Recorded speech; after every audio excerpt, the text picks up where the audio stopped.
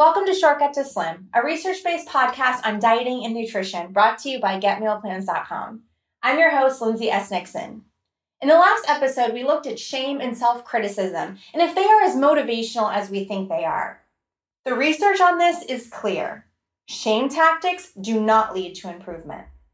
The more shame a person feels, the more anxious, detached, and rebellious they become. Using shame also has the unfortunate paradoxical effect of increasing the very behavior you are attempting to stamp out. Anti-smoking campaigns are a real-world example of this.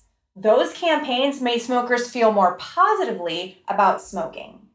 Psychologists call this the boomerang effect. After the last episode, a listener emailed asking if the smoking warning cross-applied to food. That is, if you warn a dieter how unhealthy a food is, will they see it more positively or eat more of it? Yes. New evidence suggests that people who are trying to diet end up eating more junk food after seeing negative food police messages. In fact, the findings were near identical to smoking studies. If you put negative messages about junk foods in front of a dieter, they will experience more positive thoughts about junk foods. Even more alarming is how much more of those foods they will then eat. In one study, dieters were given a positive message or a negative message. For example, desserts with sugar are good for you versus desserts with sugar are bad for you. Afterwards, they were put in a room together to watch a movie where there just happened to be a plate of cookies. Those that heard the negative message consumed 39% more cookies. The people who heard cookies are good for you, they're not the ones that ate more cookies. It was the people who heard cookies are bad for you that ate 39% more cookies. Research theorized this happens because the negative police messages make people feel like their freedom to control their food choice is threatened. I've watched this play out time and time again in vegan and plant-based communities. Actually, let me be super clear about that. No one wants to be policed. You will not convert anyone with judgmental elitism. Praise the efforts someone is making, and they'll be more likely to keep doing it. But if you focus on where they fall short, that will stunt their growth and their progress, and it may even turn them off completely.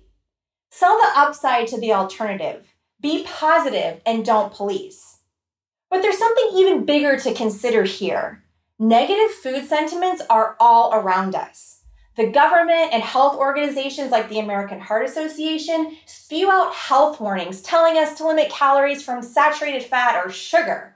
Yet, how many of us still aren't listening? So all this begs the question, if health warnings and shame won't motivate us, what will? The surprising answer here is guilt. Now, I know what you're thinking. Wait a minute, aren't guilt and shame the same thing? They're definitely emotional cousins, but cousins aren't siblings or twins, and new mindset research shows us that guilt can be extraordinarily effective, beneficial, and positive. Here's why. People who feel shame suffer. Shamed people dislike themselves. This is not good. But people who feel guilt are invested in learning about themselves and they are motivated to become better. Guilt-prone people are also less concerned about hiding their bad deeds because they are ready to repair the damage. I see this often in our private Facebook group and member forums. Here are some examples. One person wrote, "It's been about a month since I've cooked anything and I have been eating tons of crappity crap. I've even been ashamed to come in here because of it. But today, I finally went to the grocery store, ready to start over." You can see how shame made her feel bad about herself to the point where she wouldn't even talk to her friends. But once she stopped feeling shame and only felt guilt, she was able to motivate herself to become better and do something. The guilt became transformative. The shame was not. Here's another example. Confession time. I had surgery and I completely fell off the wagon, eating whatever sounded good. I need a little extra encouragement to get back on track today. This person doesn't feel ashamed. They feel guilty for eating what they see as crap, but they're using it to motivate themselves to get back on track and repair. This is maybe the best example of using guilt as motivation. So I'm on my way home from a horribly indulgent 10-day vacation, and I am in serious need of a reset. I am going to do the Meal Mentor 2017 detox plan. Anyone have other suggestions? She is not ashamed of what she ate on vacation. She's feeling guilty from all that indulgence, but that guilt is so motivating that on her way home from the airport, she's already making a plan to repair. I think all of this also explains eating in secret. We eat in secret not just because we are ashamed of what we are doing, but of who we are. If you stop the self-shaming or seeing it as shameful or seeing binging as shameful, chances are you will stop doing it. It's okay to feel guilty about what you ate, but guilt is not shame. This Alcoholics Anonymous study is a fantastic testament to the difference in the guilt versus shame mindset. The researchers in this study wanted to see if they could predict sobriety success based on how much shame or guilt the new alcoholic felt. They interviewed people who were newly sober, asking them to describe their past experiences with drinking. Based on their words and body language, psychologists could evaluate how much shame or guilt each person had. Here's the mind-blowing part. 4 months later, the alcoholics who felt guilty but little shame about their drinking averaged 8 drinks. But those with the most shame, the top 10%, averaged 118 drinks. That's 110 more drinks in the same 4-month period. Those who had a shameful relationship to their drinking found it much harder to recover from a slip-up. Did that just blow your mind too? Yeah, totally. The alcoholics who felt guilty but not ashamed basically stayed sober. Those who felt ashamed definitely did not. Harboring shame makes it more difficult to recover from a transgression. However, guilt, not shame, can help motivate you to improve your behavior because guilt, not shame, is the remorseful awareness of having done something wrong. This remorseful awareness as the success tipping point is best demonstrated through research on inmates. According to a study by the Bureau of Justice, 67.5% of released prisoners are rearrested for a felony or serious misdemeanor within 3 years. That's disheartening to hear, but it also means that 32.5% do not return. So why did those inmates beat the odds? Guilt. Guilt-prone inmates, that is, inmates who felt guilty about their past wrongs and were motivated to confess, apologize, and fix the problems they caused when released, are less likely to be rearrested. Of course, there are other important factors as well, including access to treatment, jobs, family, and community support, but the powerfulness of guilt can't be overstated here. Now, you may be wondering, why does guilt work, but not shame? Surely there are inmates who are horribly ashamed of what they did. Wouldn't those feelings motivate them equally or more so than the inmates who just felt a little guilty? Here's the big problem with shame.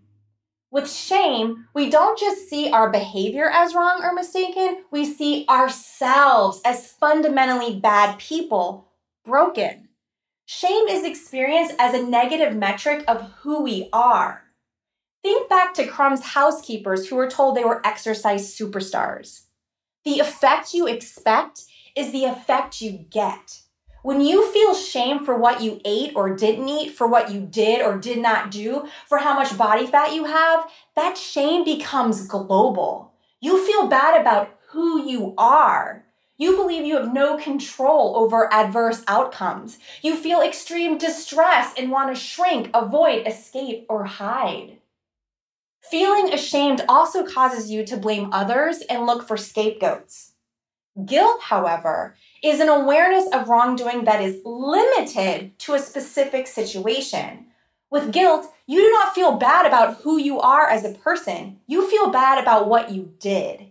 You feel remorse. You recognize personal control and become motivated to repair the damage and make amends.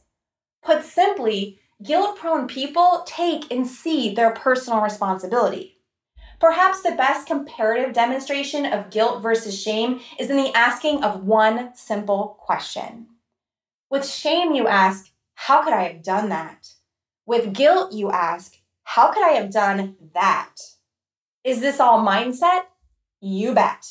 This also connects to what you've been hearing me say all season. You can't take care of a thing you hate.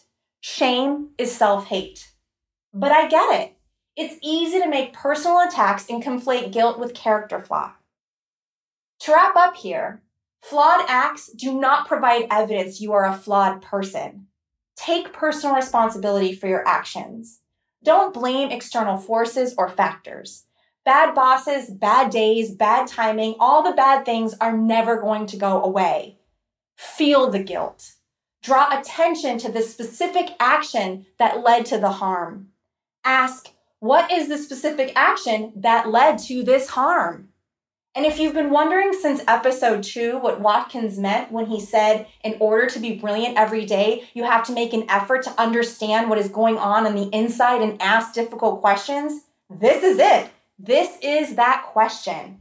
Ask, what is the specific action that led to this self-harm? To summarize, guilt is helpful. Shame is not. It's not good to always feel guilty, but at times, guilt conveys benefits. If you feel guilty, it's because you care. Take reassurance in that. I recommend listening to this episode a few times. It took me months to fully grasp and understand the difference between guilt and shame, and it won't sink in all at once. I've also included a helpful visual aid that summarizes the main points here, comparing shame to guilt in a chart. In the show notes, it can really help to take a look at it, and you can see it at getmealplans.com/podcast. You've been listening to Shortcut to Slim. If you like what you've heard, please rate it on iTunes. You can get more information about this topic and learn more about other episodes at getmealplans.com/podcast. I'm your host, Lindsay S. Nixon. Download your free 7-day research-based meal plan at getmealplans.com and leave the science and guesswork to me. Thanks for listening.